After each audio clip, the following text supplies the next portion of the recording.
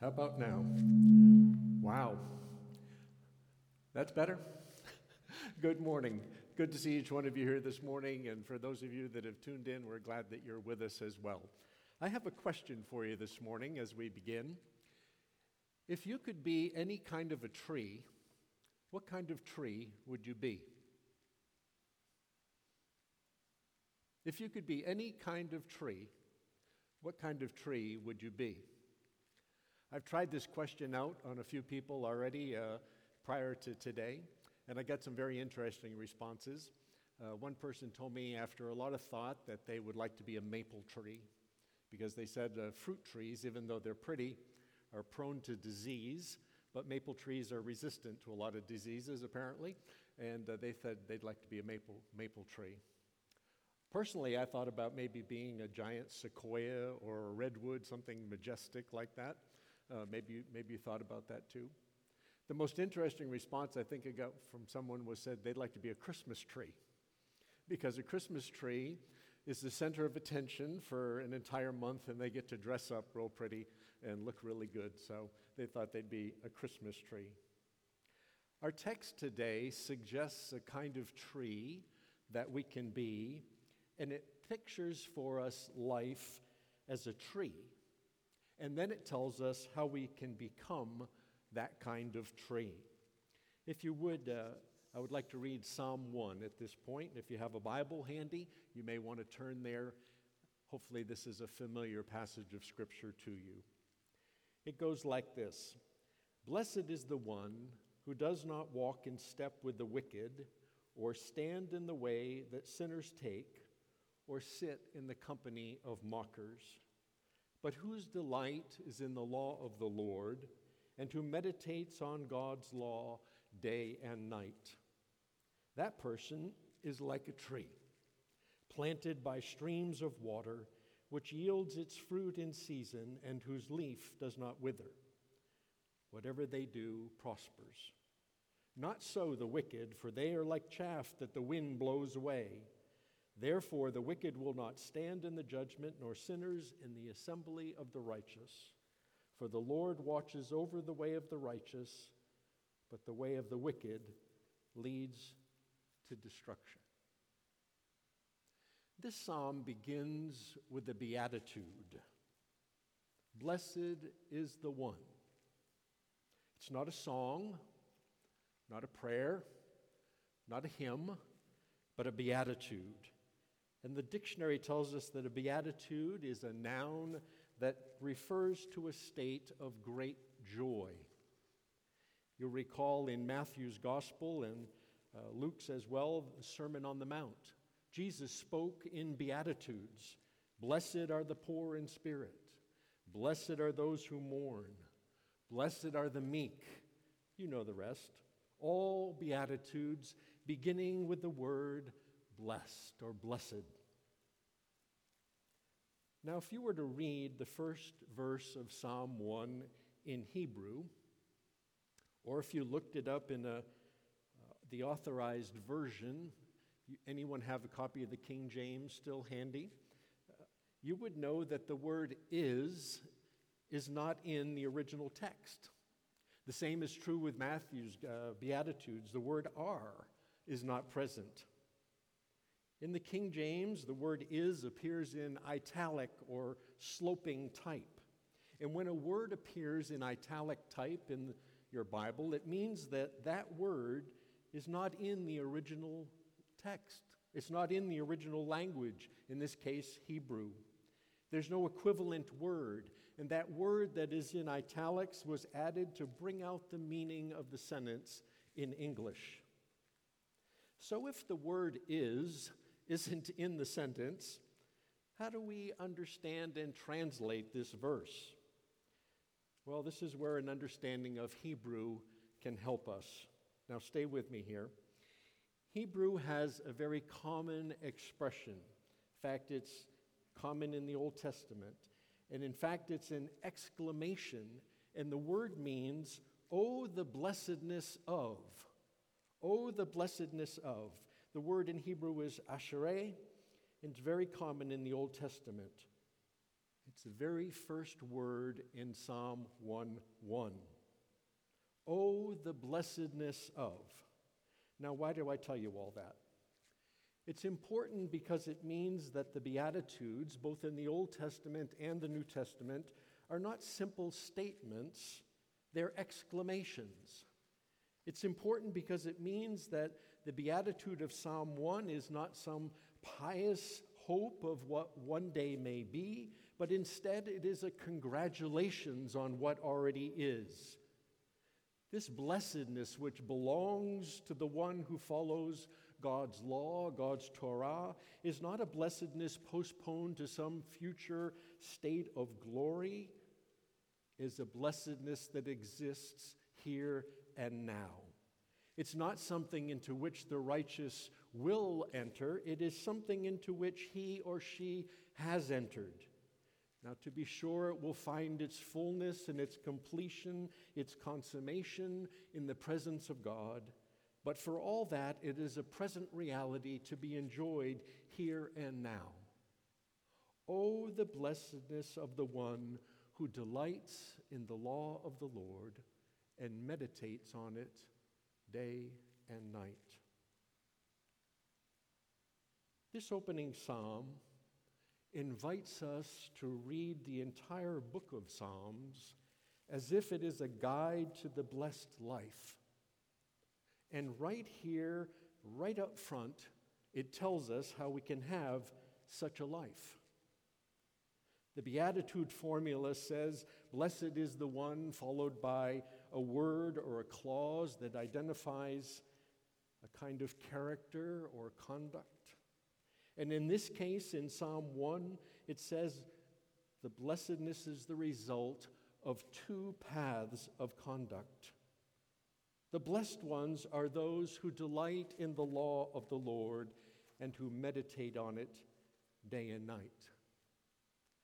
The first action of the blessed is to delight in the law of the Lord. I think we all know what it means to delight in something. Have you ever seen grandparents with their grandchildren? It's always a delightful scene. We all know what it means to delight in something, but what exactly is the law of the Lord?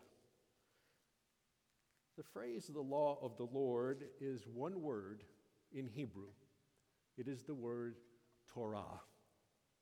It's the same word that's used to describe the first 5 books of the Hebrew Bible, our Old Testament, and it is best translated as the word instruction. Now, it's far more than just rules and regulations. It encompasses all of God's instruction and teaching.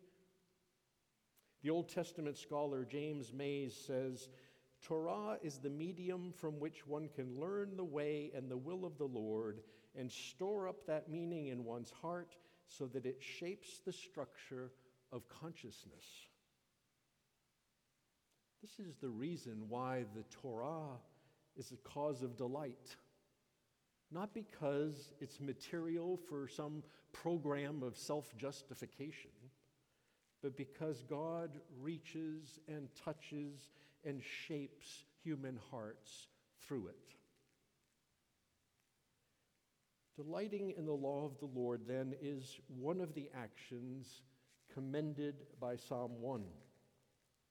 Those who do so are identified finally for us in verse 6 as the righteous. The righteous delight in the law.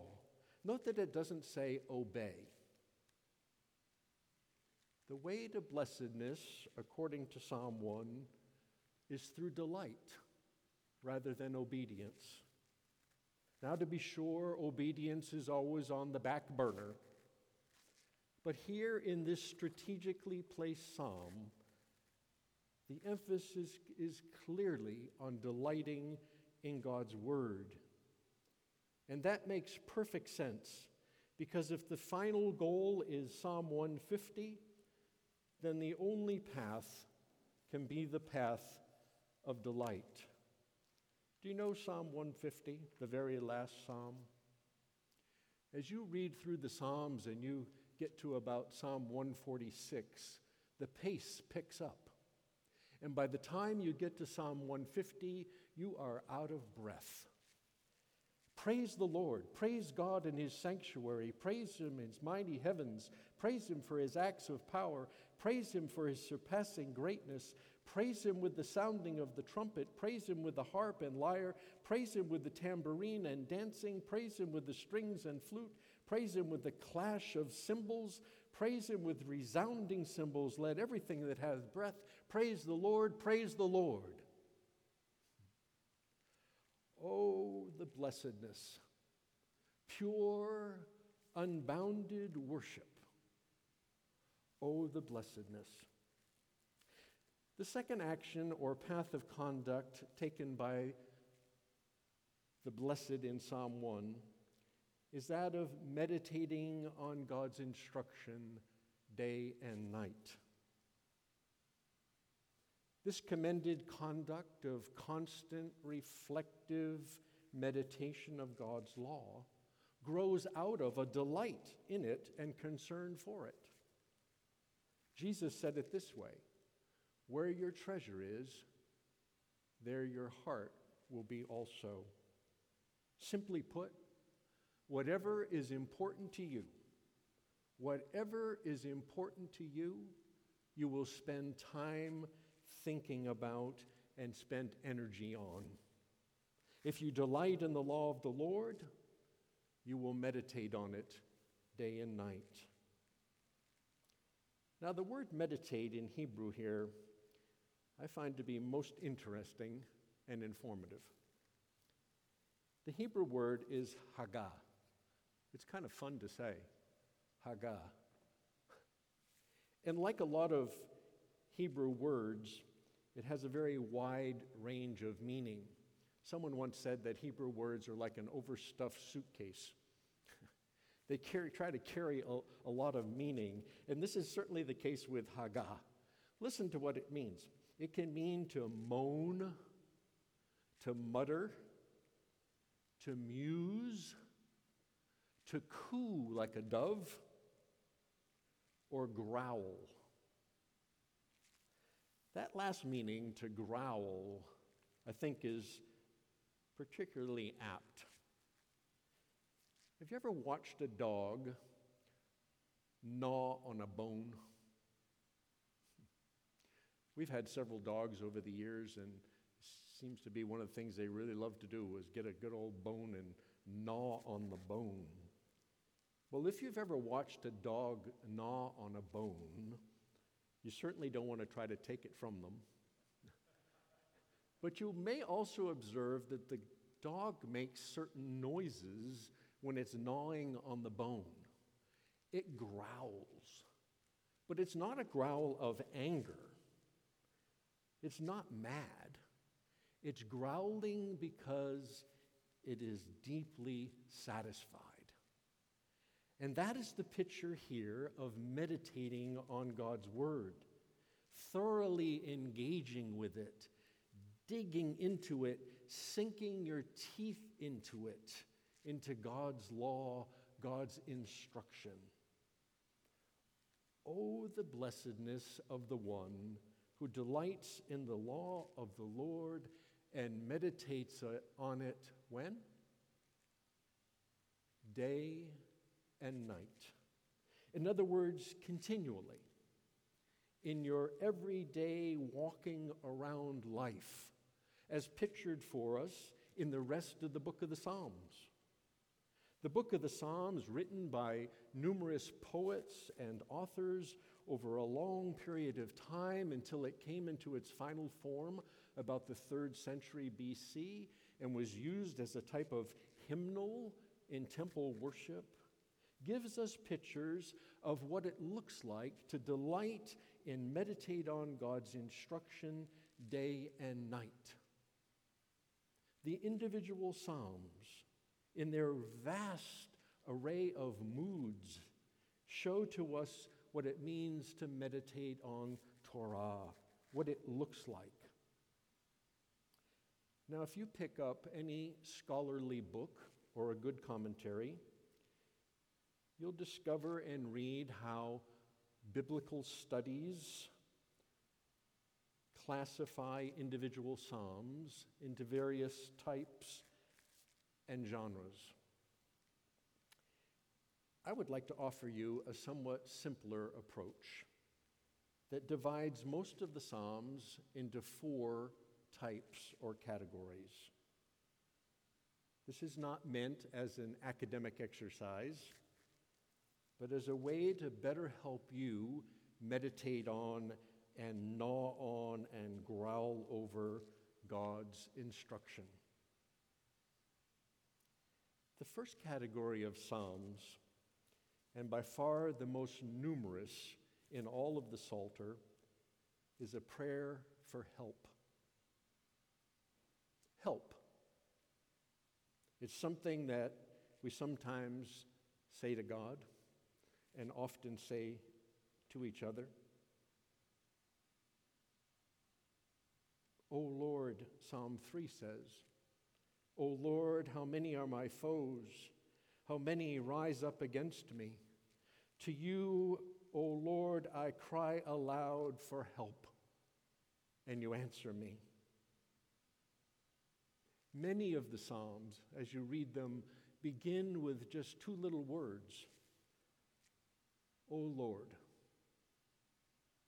or O God. Do you ever pray like that? I do sometimes. Sometimes it's all we can get out. Sometimes it's all we can say. Oh, God.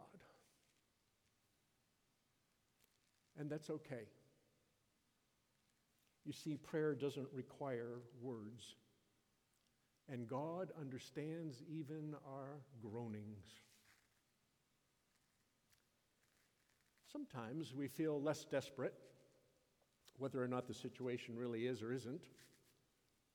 And we find in the Psalms another way of speaking to God and engaging with his instruction by saying the words, I trust you.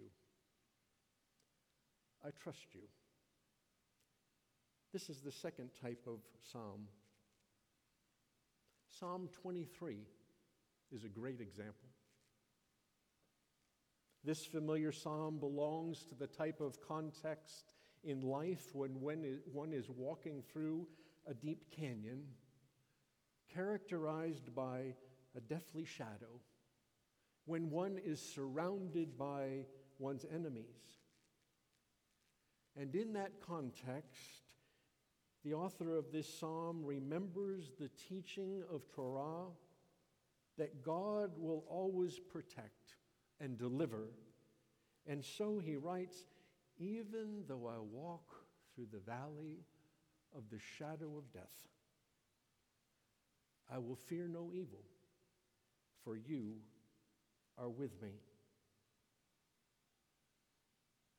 The author is saying, I trust you, Lord.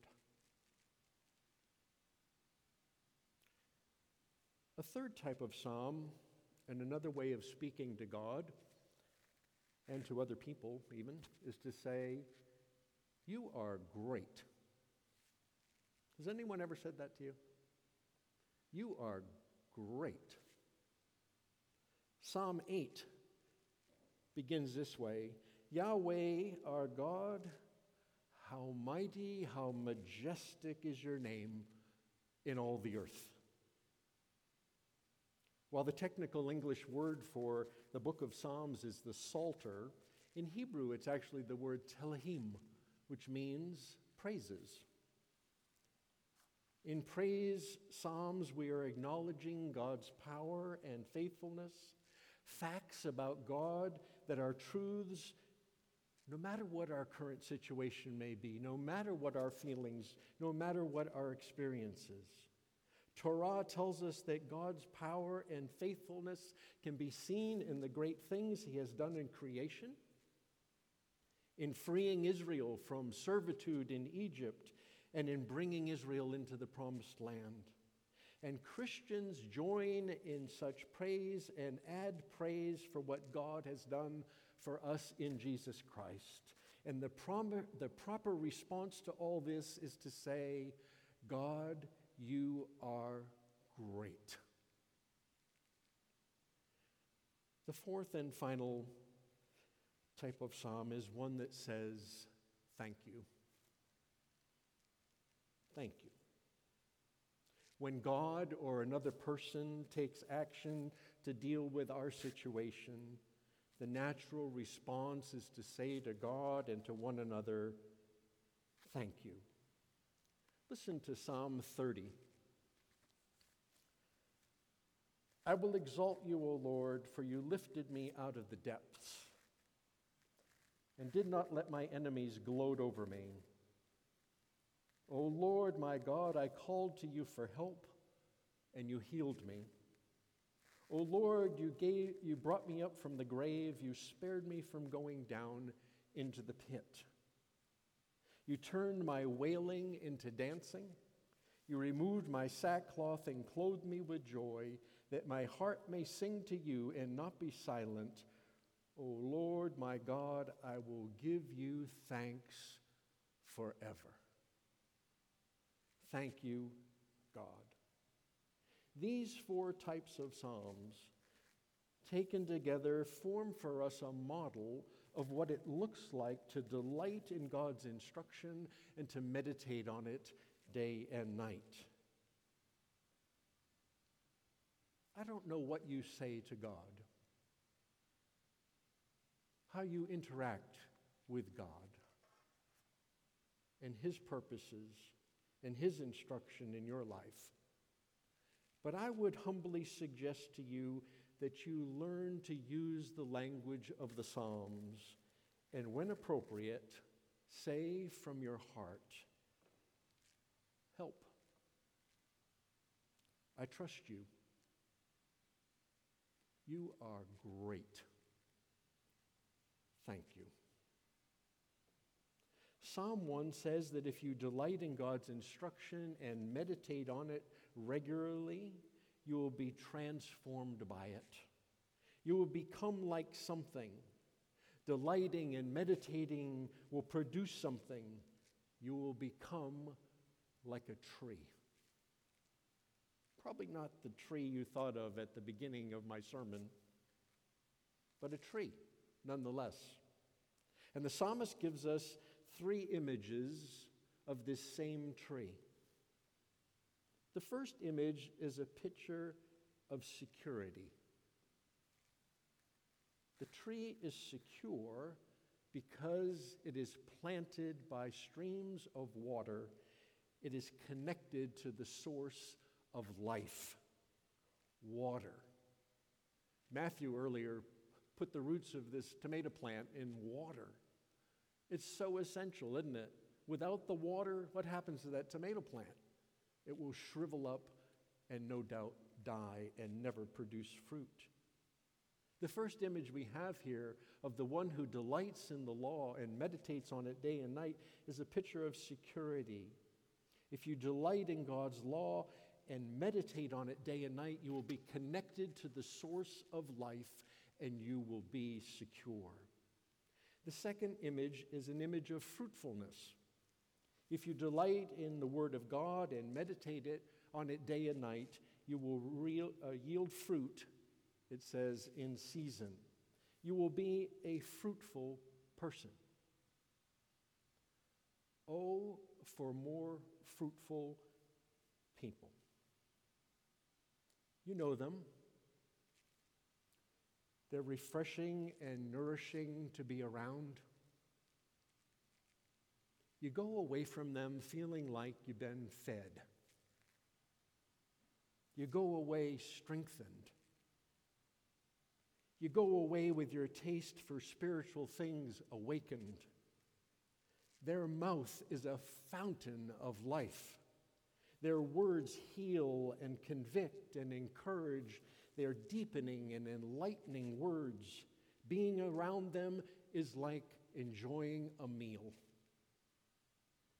And this is the effect of delighting in the law of the Lord and meditating on it day and night. You will yield fruit in season. The last and final image of this tree is an image of durability. The third illustration of your blessing, if you delight in the Word of God and meditate on it day and night, is that it says your leaf does not wither. The point here is that when the hot winds of life are blowing and the rain is not falling and all the other trees that are not planted by the streams of water are withering and dying, in spite of all that heat and drought, your leaf remains green, because delighting in God's word and meditating on it day and night is like being planted by a stream. The joy of this person, the blessedness of this one, is durable. It's deep. It does not depend on which way the wind is blowing or whether the rain is falling or not, because it gets its life from an absolutely changeless source, God and God's Word. I began by asking you what kind of tree you would like to be. I ask again, what kind of tree will you be? Let us pray.